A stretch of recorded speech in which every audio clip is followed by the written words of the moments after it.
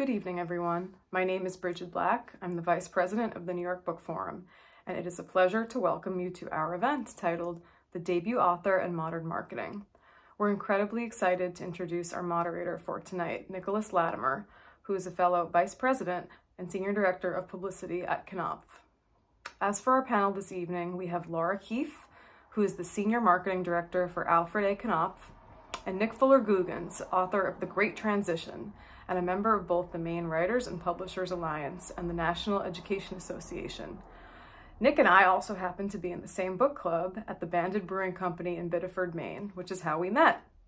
Without further ado, please take it away, Nicholas. Here we are. We're going to be talking about marketing and publicity for debut writers. Now, I think Laura and I have both worked with debut writers and worked on debut books before.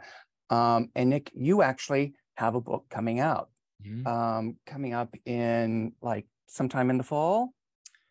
August 15th. August, okay. So that sort of leads me into, well, first of all, what's the name of it? The Great Transition. The Great Coming Transition. out through with Atria, an imprint of Simon & Schuster. Very interesting. So do you have like a 2-minute elevator pitch?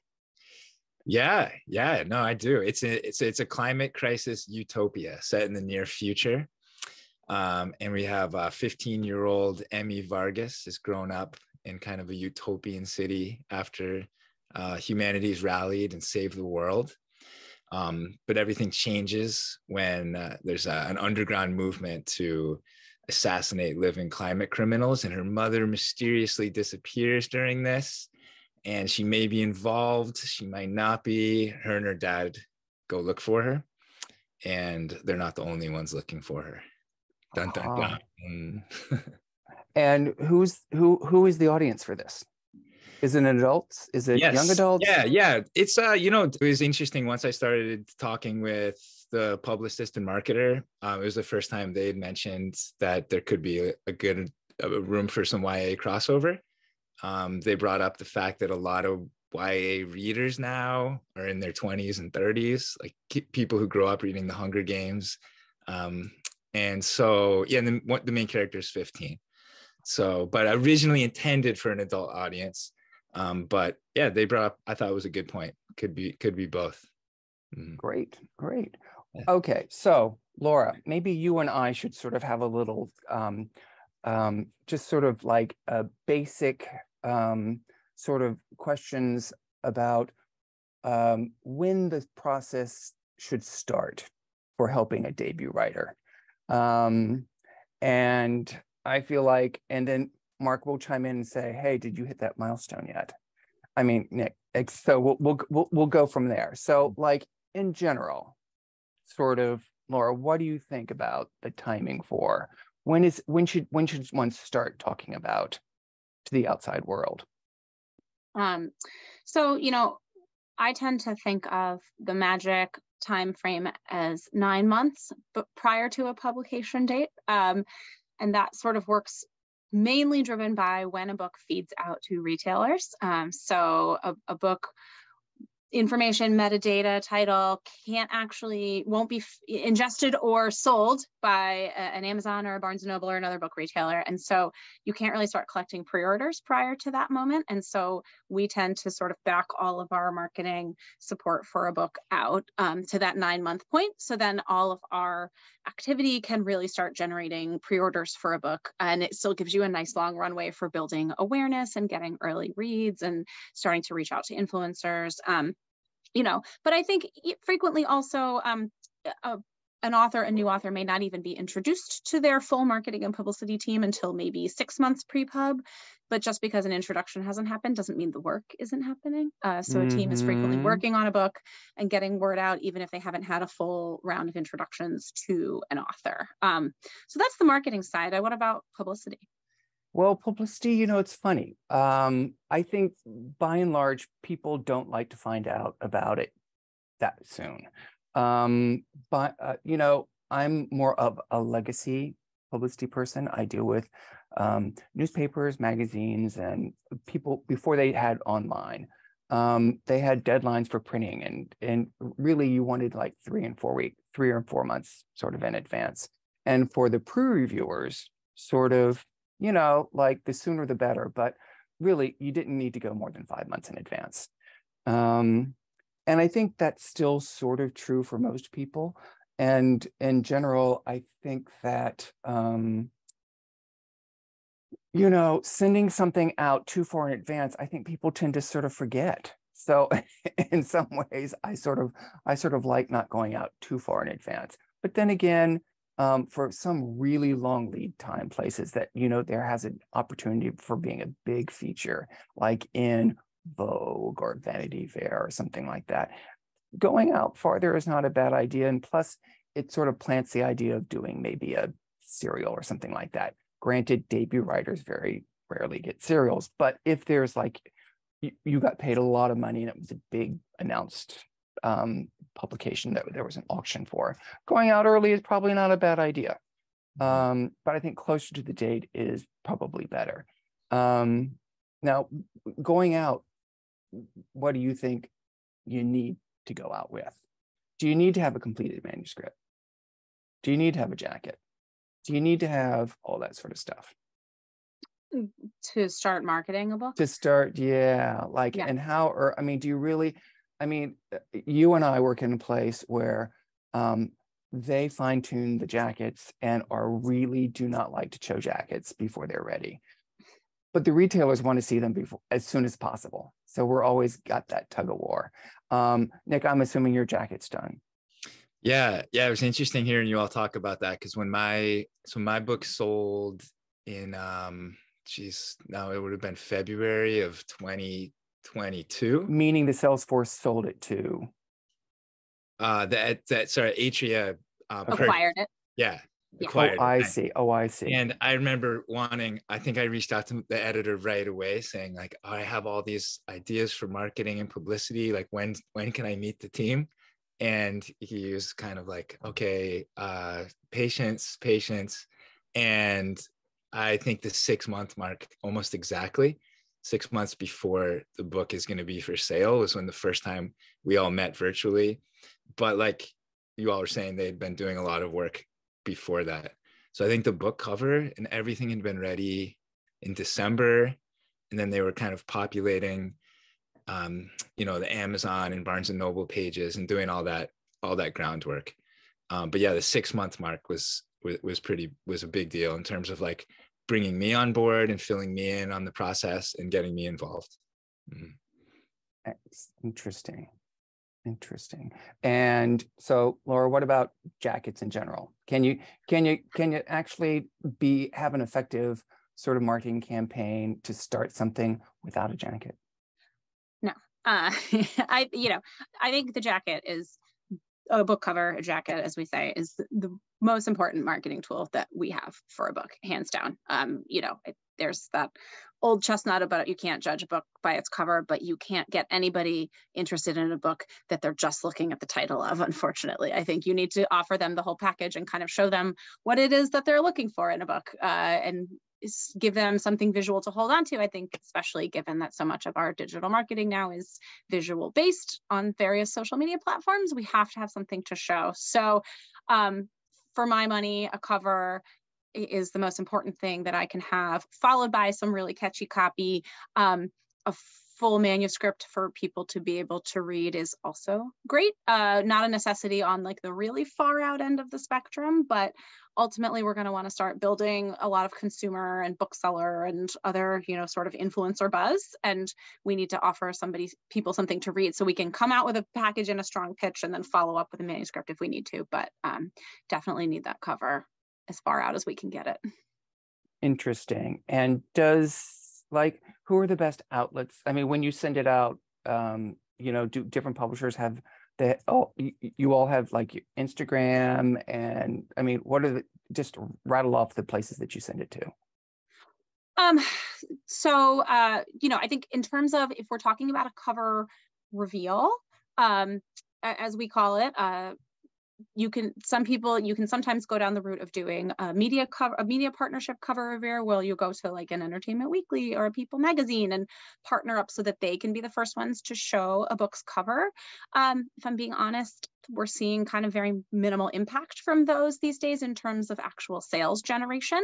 So frequently we like to just lead with it on either our own social platforms. So in my case, that would be Knopf's, or if the author has a great social platform, it often makes sense for them to be the first people to show the cover to the world and have that kind of first moment of excitement and opportunity to collect requests and add to people's to-read shelves on Goodreads and drive pre-sales. So, Nick, are you on social media? Yes. And were you before, or did you start because I was half on. I was on writer Twitter, which is, I guess, what I've learned, kind of like the one nice, I feel like, friendly part of Twitter. And so just interacting with other writers. But then with Atria has a wonderful social media coordinator and kind of gave me a one-on-one tutorial and really encouraged me to get onto Instagram as well. And that's been which I'd always been a little hesitant for personally, but has been really helpful for the book. So Atria has their own, they send out advanced copies to people on TikTok and Instagram, and then there's electronic copies. Yeah. Well, no, actually, digital copies. No, physical, because a lot of the Instagram will come through with these, like, you know, these beautiful photographs with a coffee mug and flowers and just like gorgeously rendered. Laura's smiling. She loves when that happens. Yeah, it's so pretty. And so then it's this really cool feedback loop, because then I will, you know, always thank anybody who's gonna like take time to post or talk about the Great Transition. And then sometimes they'll then reach back to me, and we've set up some interviews over Instagram Live, like for when the book comes out. So it's been an interesting kind of like where I'll get involved on my end, but it's all through the back of you know, the company sending out books to everybody, to they must have lists of people that, you know, that they regularly connect to. But it's worked really well. So I'm glad. I kind of was like dragged onto it kicking and screaming, but I'm really glad that they convinced me to. That's good. I think probably you should make a testimonial, because Laura, do you run into that a lot? So, you know, I like to say with social media in general, especially where authors are concerned, you know, it is a nice to have, but if you're really anti a specific platform or anti social media in general, you're probably not going to be all that good at it. And so, Nick, it sounds like you're kind of a best case scenario where you were convinced to do it, but you're now really engaging with it, and you're connecting with readers and with people who are in the book world, and you're doing everything you're supposed to do, which is great. Hopefully. So what I always tell authors is sort of like, think about the various social platforms: Twitter, Facebook, Instagram, TikTok. Does one of them appeal to you more than the other? Go ahead and do that one that you like the most. Don't pressure yourself to do every single thing. Just do the one that you're going to be the best at and connect with your audience in the most authentic way on. So, you know, Nick, I'll follow you on Instagram, but it sounds like you're doing the thing that your team told you, the same thing I would tell my authors. Yeah. No, they gave really great instructions. And I think, you know, they're like, if this is in the best interest of the novel, you know, they're like, clearly know what they're doing, and I'm ready to take that instruction. And it really has been great. Like you say, I have connected with a lot of readers, and it's been really sweet to see that, like, that early influencing. And how soon did you start doing that?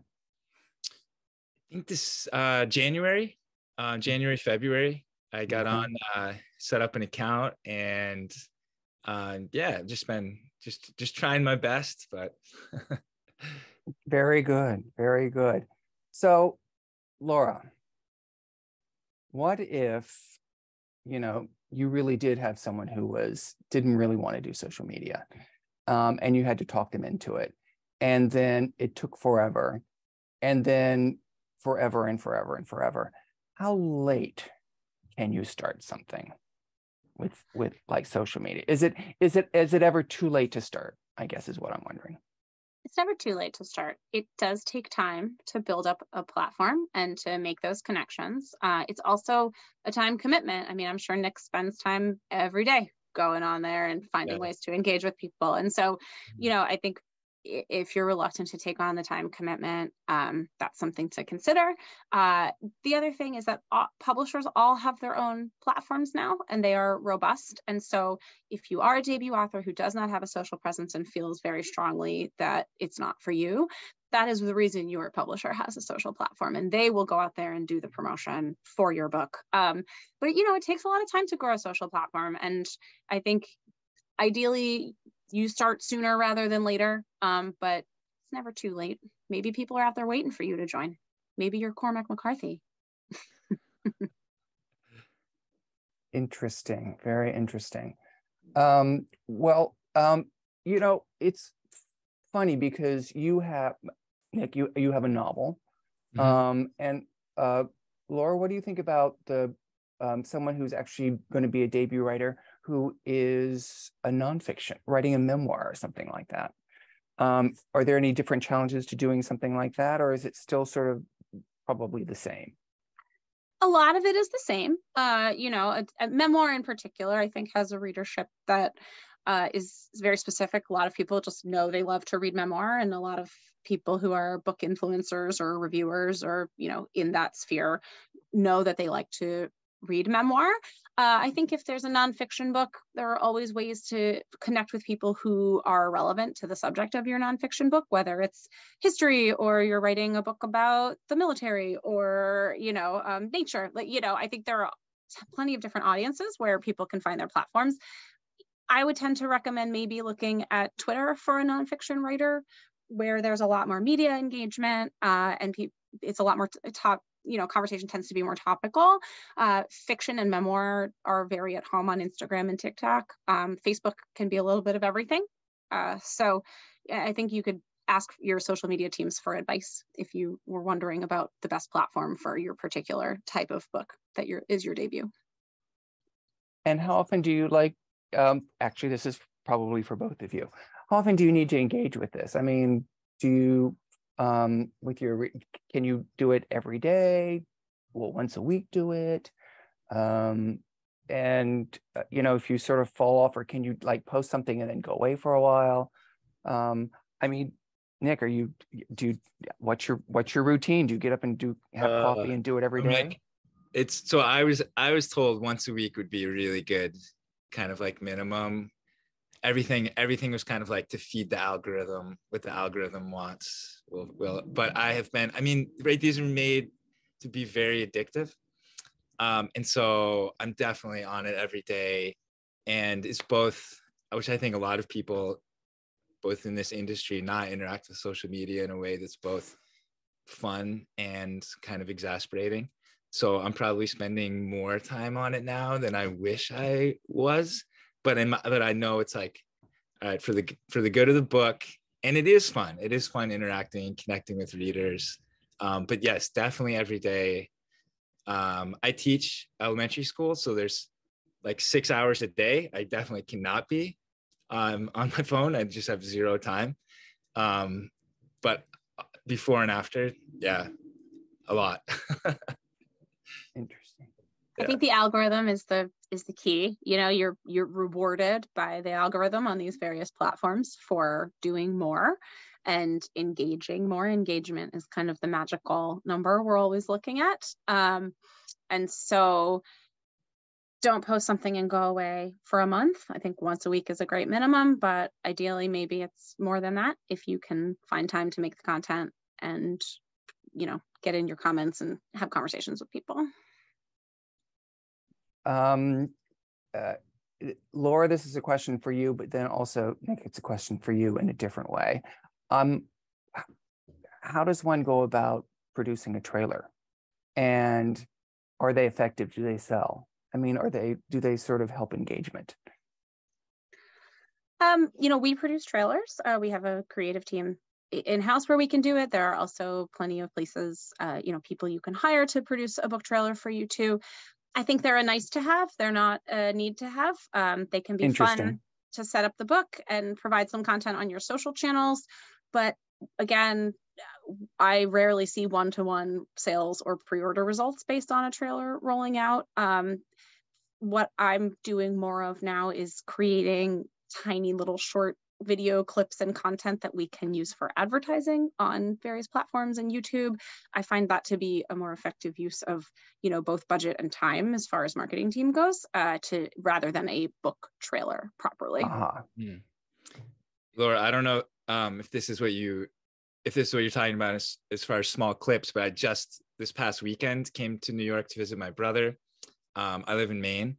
And so while I was there, I went by the Atria headquarters and they had a film kind of studio. And so they asked me, we had a fun, half hour, 45 minutes where they asked me a bunch of questions about the book. And I did I read a little bit, and I think they're going to use it for similar purposes. Is that kind of what you're talking about?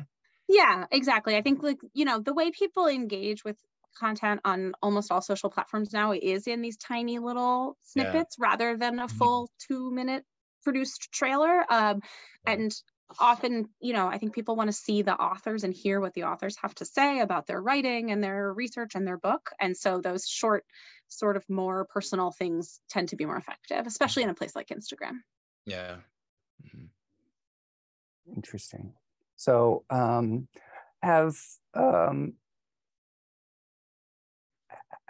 the last 2 or 3 years and during COVID, has social media changed in the way they sort of approach books in general? I think, like, for instance, when did BookTok sort of become a thing?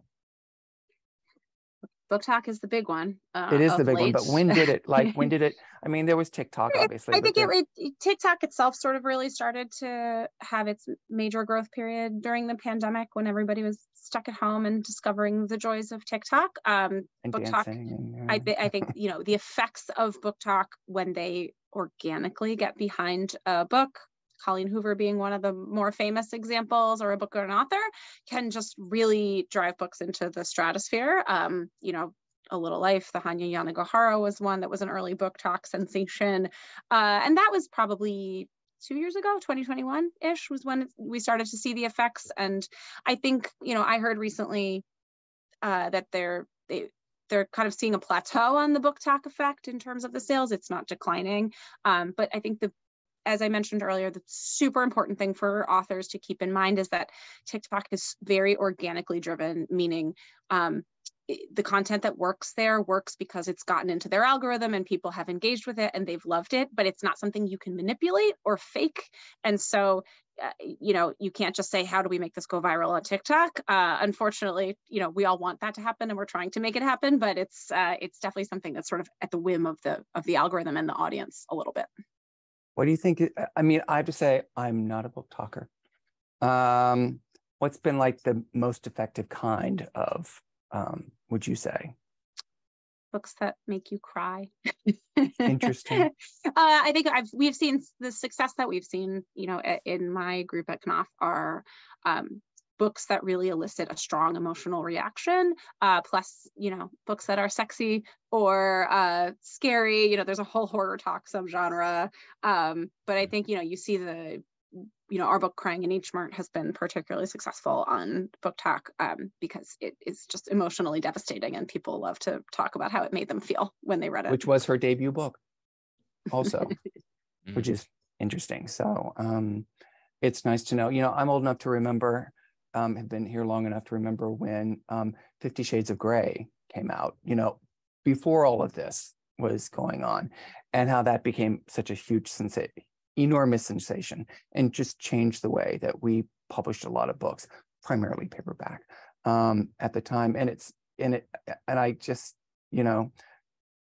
Colleen Hoover is a good example because she was self-published. Yes. Before, wasn't she self-published? A long time ago, but she had many books with a publisher prior when BookTok discovered. Okay. So do these things, do you happen to know, Laura, are people who are self-published, are there, I know I see them, I know for a fact that some of them sell quite well. I would say most of them probably don't, but I'm assuming social media is like a big part of that because they don't really have the big publisher backing them.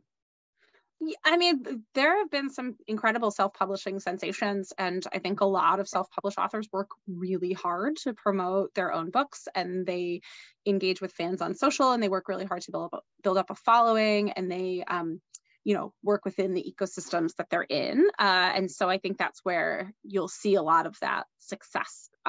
It's tough because you don't have a built-in publisher marketing and sales machine backing you if you're a self-published author, but there are definitely paths to pretty phenomenal success there. Yeah. I'm going to ask something that's sort of, at least in-house, is something that I take a particular interest in, and that is having the right author photo for your thing. So, Nick, I'm assuming you have your author photo all taken care of? Yeah, I do. It's funny though, because it's from the before times, before the pandemic. When I had short hair, I stopped. It's a long story, but stopped growing my hair. During the pandemic is kind of like a game I was playing with my students. We had a basketball net in our classroom, and if they made enough shots, I was going to go home and cut my hair. And it's been 3 years now, basically, that no grades can do it. Anyway, I do have an author photo taken probably in 2019, I think. Okay. And yeah, I like it enough that I didn't want to go through the process again. Well, I'm always encouraging our writers to actually have a recent photo. I'm on the receiving end of all the publications that say, "Hey, can you send us a photo?" Or can you? And if it's someone who's been around for a while, they go, "Oh, don't you have a more recent photo?" But then again, a debut writer, no one knows what that person looks like. Nobody knows. Nobody knows. So you're just starting off fresh. Yeah. So, but the next time you might need to get a new photo. Or a haircut. Yeah, you might need to. It is color, right? Yeah. Okay. I'm a big believer in that. Laura, is it important for people to see what authors look like? Yeah, I think. I mean, because you said jackets were more important, were the most important, which I think is true. Yeah. But do people really care what people look like, or do you find that there are some authors who sort of go, "I do not want people to know what I look like"? Rarely. Okay. I think most authors are, understand that we put the photo in the back of the book on the flap and we put it on the Amazon page. I think, just a note to you debut authors out there, you're always going to want to claim your Amazon page and your Goodreads account. Public service announcement. Thank you for that. For yourself. And all those things they ask for photos to come with too. I have seen authors go down the route of using a emoji or other item, sort of more digital than if they're not comfortable having an actual photo taken. And that's fine as well. But I think, they are a piece of what we do usually. Okay. So Nick, are you pretty much, do you feel like, as far as you seem to be having a good relationship with your publisher, have you had any roadblocks that, people need to know about? Like, someone not getting back to you, or did you think Yeah, no, I think the big lesson, like if I could talk to myself back when the book first was acquired, I just, like, as I mentioned, felt like really anxious to talk to the publicity and marketing people. I guess I had like heard this, I don't know, not a myth isn't the right word, but just this idea of like, they're never going to get back to you. It's going to be, you're on your own. And as my editor's saying, like, just, when 6 months comes around, we're all going to meet. And they've been amazing since. Like just this morning, I came across an independent newspaper in Portland, Maine, that I thought could be a good fit. And I sent an email to the publicist, and within the day, she said, "Oh, all right, I'm going to pitch them. That's a great idea." They've been so communicative, such a good team. And I think also Simon & Schuster has this program called Top Shelf. So every season, so 4 times a year, the whole marketing and sales team kind of like book clubs a bunch of selections coming out, and then votes internally on one that they're really excited about and want to really get behind. And so that they chose The Great Transition, to very extremely fortunate. And so maybe I'm getting some probably getting a little extra attention, but I think they're just an amazing team and have been doing an awesome job and are just so communicative. I feel like really, really well taken care of, for sure. That's great. Yeah. And when you met with them, did you meet them in person, or was it like this? Was it Zoom? Yeah, it was like this. But we did, when I went down to New York last weekend, we met in person and got to meet a lot of the sales team, kind of people behind the scenes who are working so hard, and just felt, I feel like I've always known, right at the end of a movie, the credits roll and you realize how many people are involved. I'm glad you said that. And it's like, I've been astounded and emotional of how many people are working so hard for all of these books. It's really heartwarming. And so it's nice to be able to thank people in person. I think there are a lot of people in the audience who are probably grateful that an author has just said that. There are a lot of people behind. Yeah, it's been amazing. Yeah, thank you all. Thank you. Work on that acknowledgements page. Yeah, right. And they've also been really open to I've really appreciated that I've had some other ideas about publicity and marketing that they've been really open to. It's like in the book, the main character, Emmy, loves oldies music, which is now, for her, this is like Beyonce and Britney and Bruno Mars. And so the marketing team's working on putting together playlists that will go out as part of a reader's guide, I think, and some ideas for artwork. So they've just been really open. And I guess I would also, I don't know, I guess I'm not sure if this is, again, a situation that applies for all debut authors, but I would just encourage like reaching out to the marketing and publicity people if you have ideas. Not all of my ideas have been great, I know. Like, I totally acknowledge that you all are the professionals. But yeah, I've just had some other thoughts, and I feel like they've been open and receptive to them. So it really feels like we're a team in that sense. That's great. Yeah. And how did back us up a little bit and tell us how your agent experience was? I'm assuming you had an agent. Yeah. How did you find your agent? Very, very, very circuitous route. Let me try to summarize this really quickly. But so, all right, a short story that had appeared in a literary magazine, and an editor from another imprint from Crown reached out to me years ago, and eventually sent him some pages of The Great Transition. But I didn't have an agent. My agent had left the industry, and he was really excited about the pages, but his imprint had folded, and he was no longer acquiring fiction. He recommended me to another editor who loved the book, gave me a list of agents to reach out to, one of whom is now my wonderful agent, Danielle Bukowski at Sterling Lord. And so that was the happy story, but it was really circuitous. Boy, you were lucky. Yeah. Good for you. Good for you. And was your agent involved in those meetings in New York, or I'm assuming yes, but not necessarily? So not in person, because at that point we had all met, but she had been involved in every meeting. She was there. Also felt really well taken care of by her as well, because for me, I've been writing like 10 years before this book came out, and feel like I know the craft of fiction really well at this point. I know about writing, and then since the book was acquired, this has been like, I'm like a baby, like learning everything for the first time. Everything is new, and it does feel really overwhelming at times. So the idea of suddenly, if I had been in a meeting, with the editor and publicist and a marketer and the social media person, without my agent, I would have been nervous and, a little uncomfortable. So she's been wonderful. Good. You're gonna love them. You're not gonna even need it anymore. You don't need it. It's fine. You'll be fine. Yeah. So, Laura, question.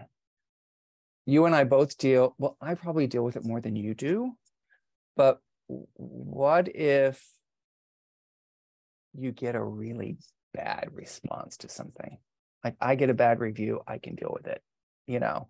But are there people who just go out and just are bad about and just say nasty things about books? Or do you find it's really most people post only positive things?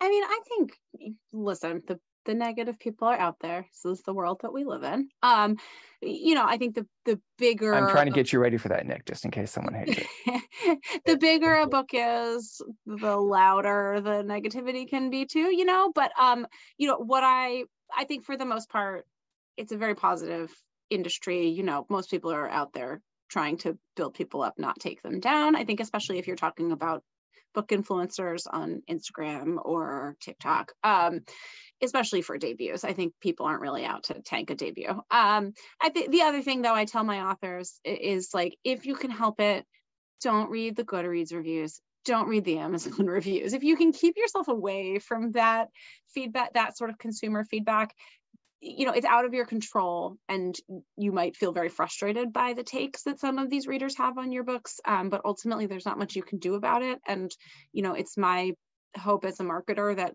the positive reviews and ratings and posts always outweigh the negative. But I think, I can understand how it's hurtful and frustrating to have something you've worked really long and hard on get bad feedback online. But, by and large, I don't think people are getting like attacked out there in the world, really. Do you think, Laura, this is more for you, like when Nick went in and met his team, is there like a checklist you sort of give writers when they come in and say, boy, it would be great to have this and this and this from you? Like just like any debut writer should just know, expect this. Like I'm going to always ask them for an author questionnaire. Nick, I'm assuming you filled out your author questionnaire, because those are really great for us because they tell you, not only, citizenship and all those things that we need for awards, but also, publications you might know or have worked for or do something like that. So, Laura, are there any other checklist things that just in general you recommend debut writers sort of have ready? Love to give my authors homework. I think we talked a lot about social, so I think we're covered there. But we're also always encouraging authors, as soon as we've acquired a book, to start thinking about all of the people who they've connected with over their life, be they other writers or potential reviewers or even just friends who they might want to be in touch with the book about. Blurbing is always a big conversation in terms of going out and getting blurbs from other writers to promote books early on before we have reviews in. I like to encourage my authors to go and introduce themselves to the booksellers and the owners at their local independent bookstores, just to try to start making some of those connections out in the world. Like Nick said, we work very collaboratively. And so if people come and have thought about ideas or audiences or sort of fun and clever ways to promote their books, we always love to hear about those. I mean, I think, Nick, I haven't been a publicist for a very long time, but a big conversation is always like, what kind of other pieces and essays could actually be writing in relation to your book, and can those be pitched to media outlets as sort of a roundabout way of getting some additional book promotion that is not a review for the book in print or digital. I think the other thing, I tell people, if they're wondering if they should build their own website, I always encourage them to do that. I think an author, particularly a debut author, needs to think about owning their own brand. And what you don't want to do as an author is hand a lot of that to a publisher, because you are your brand and you own your website and you update it and you make sure it's exactly what you want it to be. Publishers are always happy to provide guidance, but there's no guarantee you're going to have the same books with the same publisher for the whole rest of your career. And so it's important that you sort of are maintaining ownership of all of those platforms yourself.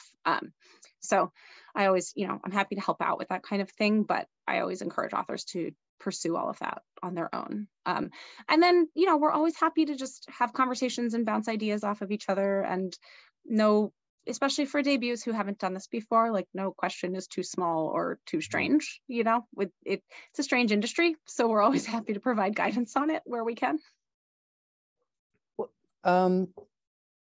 Nick, are you friends with, do you have like a lot of other writer friends? I always think, and Laura, maybe this is a question that you can weigh in on too.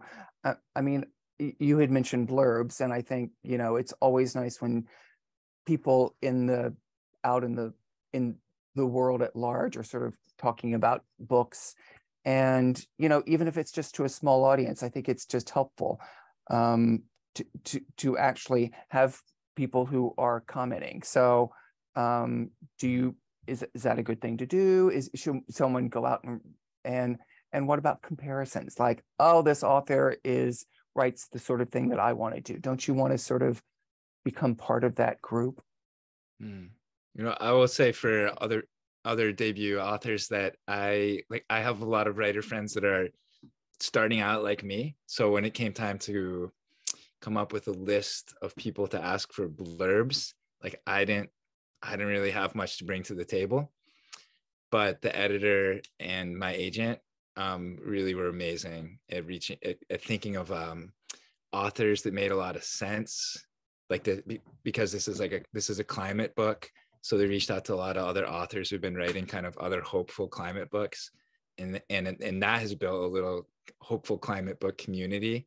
And anyway, just to take the pressure off of other authors, it's not totally up to you to come up to happen to have some connections from your earlier life. Like I really didn't have I didn't have too much.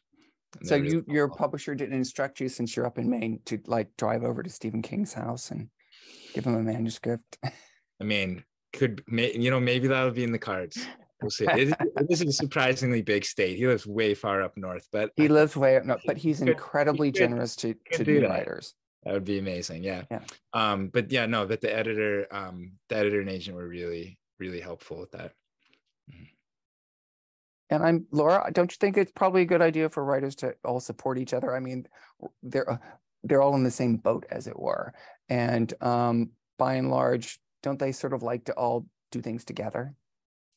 Yeah, there's definitely a big writerly community out there, and it's great. I mean, I think there's also, it's always nice to connect with people who understand where you're coming from in terms of the experience of publishing a book and writing a book. That's something that is not shared by a huge number of people, and so it's nice to connect with a community in that way as well. The other thing too is that if you end up doing events when you are published and you need people to do sort of conversation with you at various events, it's nice to have sort of a community of writers you can approach and say, hey, I have an event at this bookstore, would you mind coming and being in conversation with me? And that way we can sort of have double the draw for potential attendees. Yeah, actually, that's a nice. I'm going to turn it around on you. I feel like we need to have some publicity advice for our new authors. Okay. Well, I was sort of like building up to what can be done sort of before you get to publication, building up to it. So you're right. As when it comes time for publicity and that sort of kicks off, those are the times that you did you meet your publicist as well, or did you just meet the social media people? No, I met everyone. Yeah, so you met everyone. You met the team, publicist and the marketer and the editor. So it's kind of all the four of them. Yeah. Great. Well, it's funny.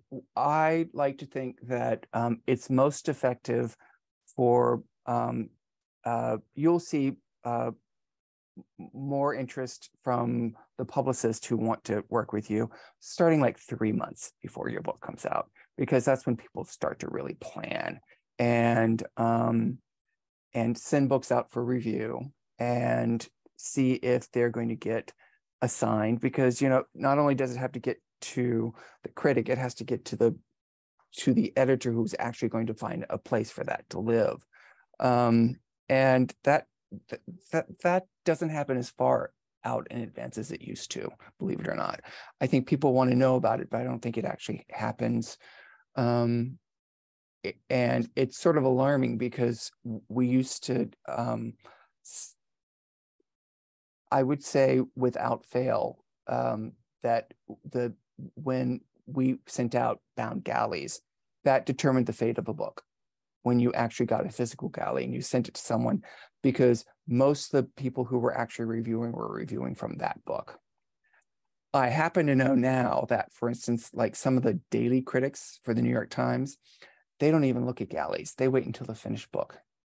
Mm. And I think that's sort of surprising that they wait until that late. I think they pretty much say, I'm going to plan on reviewing this, but they haven't actually read it, which still boggles my mind that someone who is like one of the daily critics can sort of plan that far in advance, but that's sort of what they do. That's their job. It's like one of those sort of things you go, I'm just going to sit around and read all day, but then you have to sit and write it. Right. And you just hope you sort of grab them on a good day. But by and large, the publicity effort, starting at 3 months in advance, you start to get a sense of who's going to do it and who's not going to do it. And if you find out that someone's probably not has a little interest in it, then that's the time you start sort of working on them and saying, don't you think you can do a little bit, or can't we find time to do this? Or if it's a debut writer, I think lots of times there are those things that are going to be groups. Even the New York Times has, in the back, they do briefly noted, and the New York Times, the New Yorker, all those sort of things happen. And they tend to happen about that time. And it is both heartening to know that those sort of things still happen, but it's also, there are fewer and fewer places that actually have real estate to run actual reviews these days. And every place that used to have, were just strictly print, now everyone is print and online. And some of them do a remarkable job. But like, for instance, the New York Times, they will run something online, and then you think, wow, that's really great that it's there. And then you twiddle your thumbs waiting for the print version to come, and then it doesn't actually come for a couple of weeks. And I think that's the way the world has shifted in a good way. And it's not necessarily a bad thing, but I do think they're undermining what's going to happen to the print. I mean, I'm a legacy person. I really, I like getting the physical paper, and like the Wall Street Journal and the New York Times. I really do. And I'm going to be sorry when those things start to disappear. Hopefully they won't for a while, but I think it's probably inevitable. That's sort of happened. But, there are also places that won't be reviewing your book, but they'll want to talk to you about your book. That's another great thing that that debut writers benefit from. People want to know how someone created that world. And it's wonderful. And sometimes it's in the, it's a Q&A that you do, and that someone sends you and they send it back. And sometimes it's actually an interview where you sit down with someone and then ends up online somewhere or in print.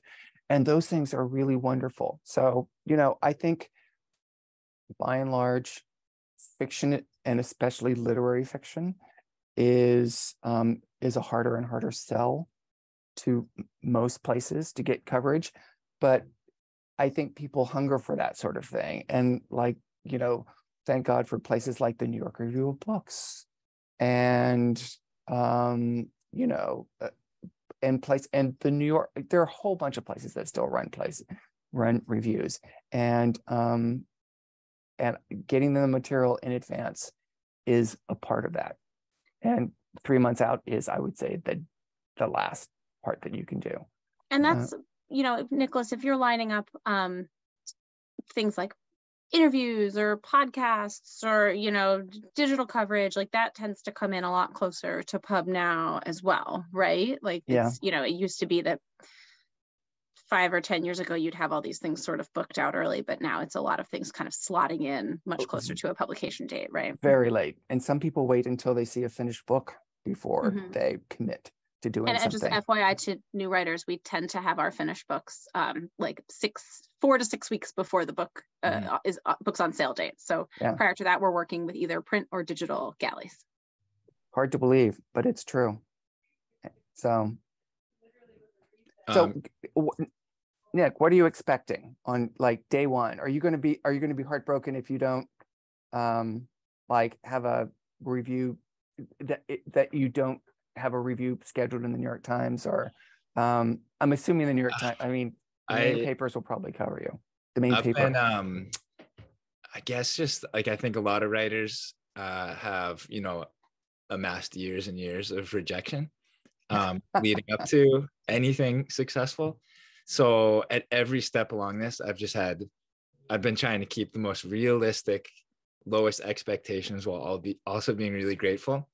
So I'm not. I mean, I'm not expecting. I know how tough it is. Like you're saying, I used to work in journalism and public writing essays. Like I know, as you're saying, there's less real estate. So I think I have realistic expectations for it. I also know like this publicity and marketing team is working really hard, but so much is right. Isn't this true? Like just so much is just also like luck, and you never know what's going to happen. I had some writer friends who had books coming out like during the 2016 or 2020, like right during the presidential elections. Oh boy, yeah. And then like my heart broke for people who had books coming out in March of 2020. So I don't know. I know it's like we've put in a lot of hard work, but luck also plays a big role in it. So I'm setting realistic expectations. It's been a fun ride, no matter what happens. Well, people, everyone you're working with at your publisher will be grateful that you have that outlook about it. And I think that hopefully a year after, when this is all said and done, you'll look back on this and excuse me, and say, I had a great publication. Yeah. Hopefully. Exactly. That's the dream. I was wondering, Nicholas, if do you for your authors, do you also, in addition to reviews, pitch like Laura was mentioning, like op-eds tangentially related to the novel and things like that? We always do. Yes, we have a great. Find there's still like more of an appetite for that type of engagement versus a traditional review? I think that that's a very good conversation to have, and it depends on what you've written about. I would think that we had a writer who was a novelist, and she was Haitian, and when she's a beloved writer, and we thought it would be great to get her to write her perspective when tragedy hit Haiti. Mm-hmm. And she sort of had to be persuaded to want to do that, because she said, I'm a novelist, and I sort of would feel uncomfortable doing that. But then she finally she wrote something and she felt comfortable with it, and we were able to do that. So it's harder to get a novelist to do that, but it depends on what they've written. Okay.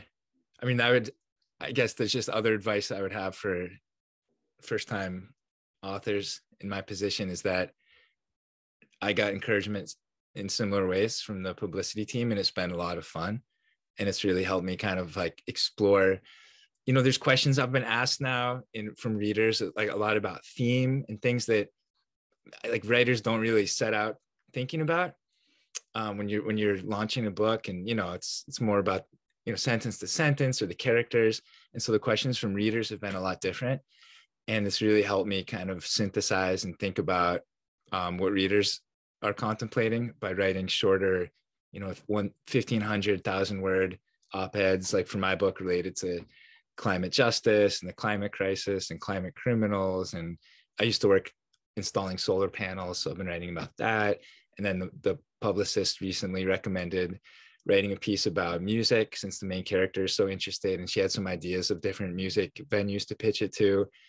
So like, I'm definitely mostly a fiction writer, but it's been a lot of fun. I'd say like the last 4 or 5 months I've almost exclusively been writing nonfiction related to this novel. And yeah, it's been a blast. That's great. So any words of advice maybe we just close this by any word of advice for any writer with a book coming out?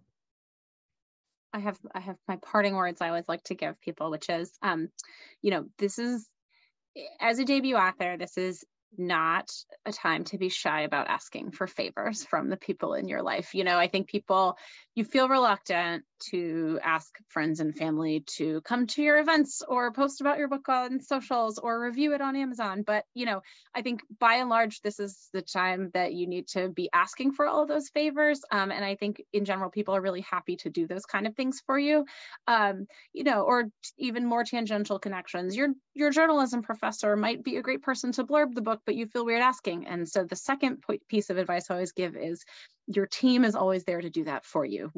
This is our job. We have no problem asking for things and being pushy about it if we need to be.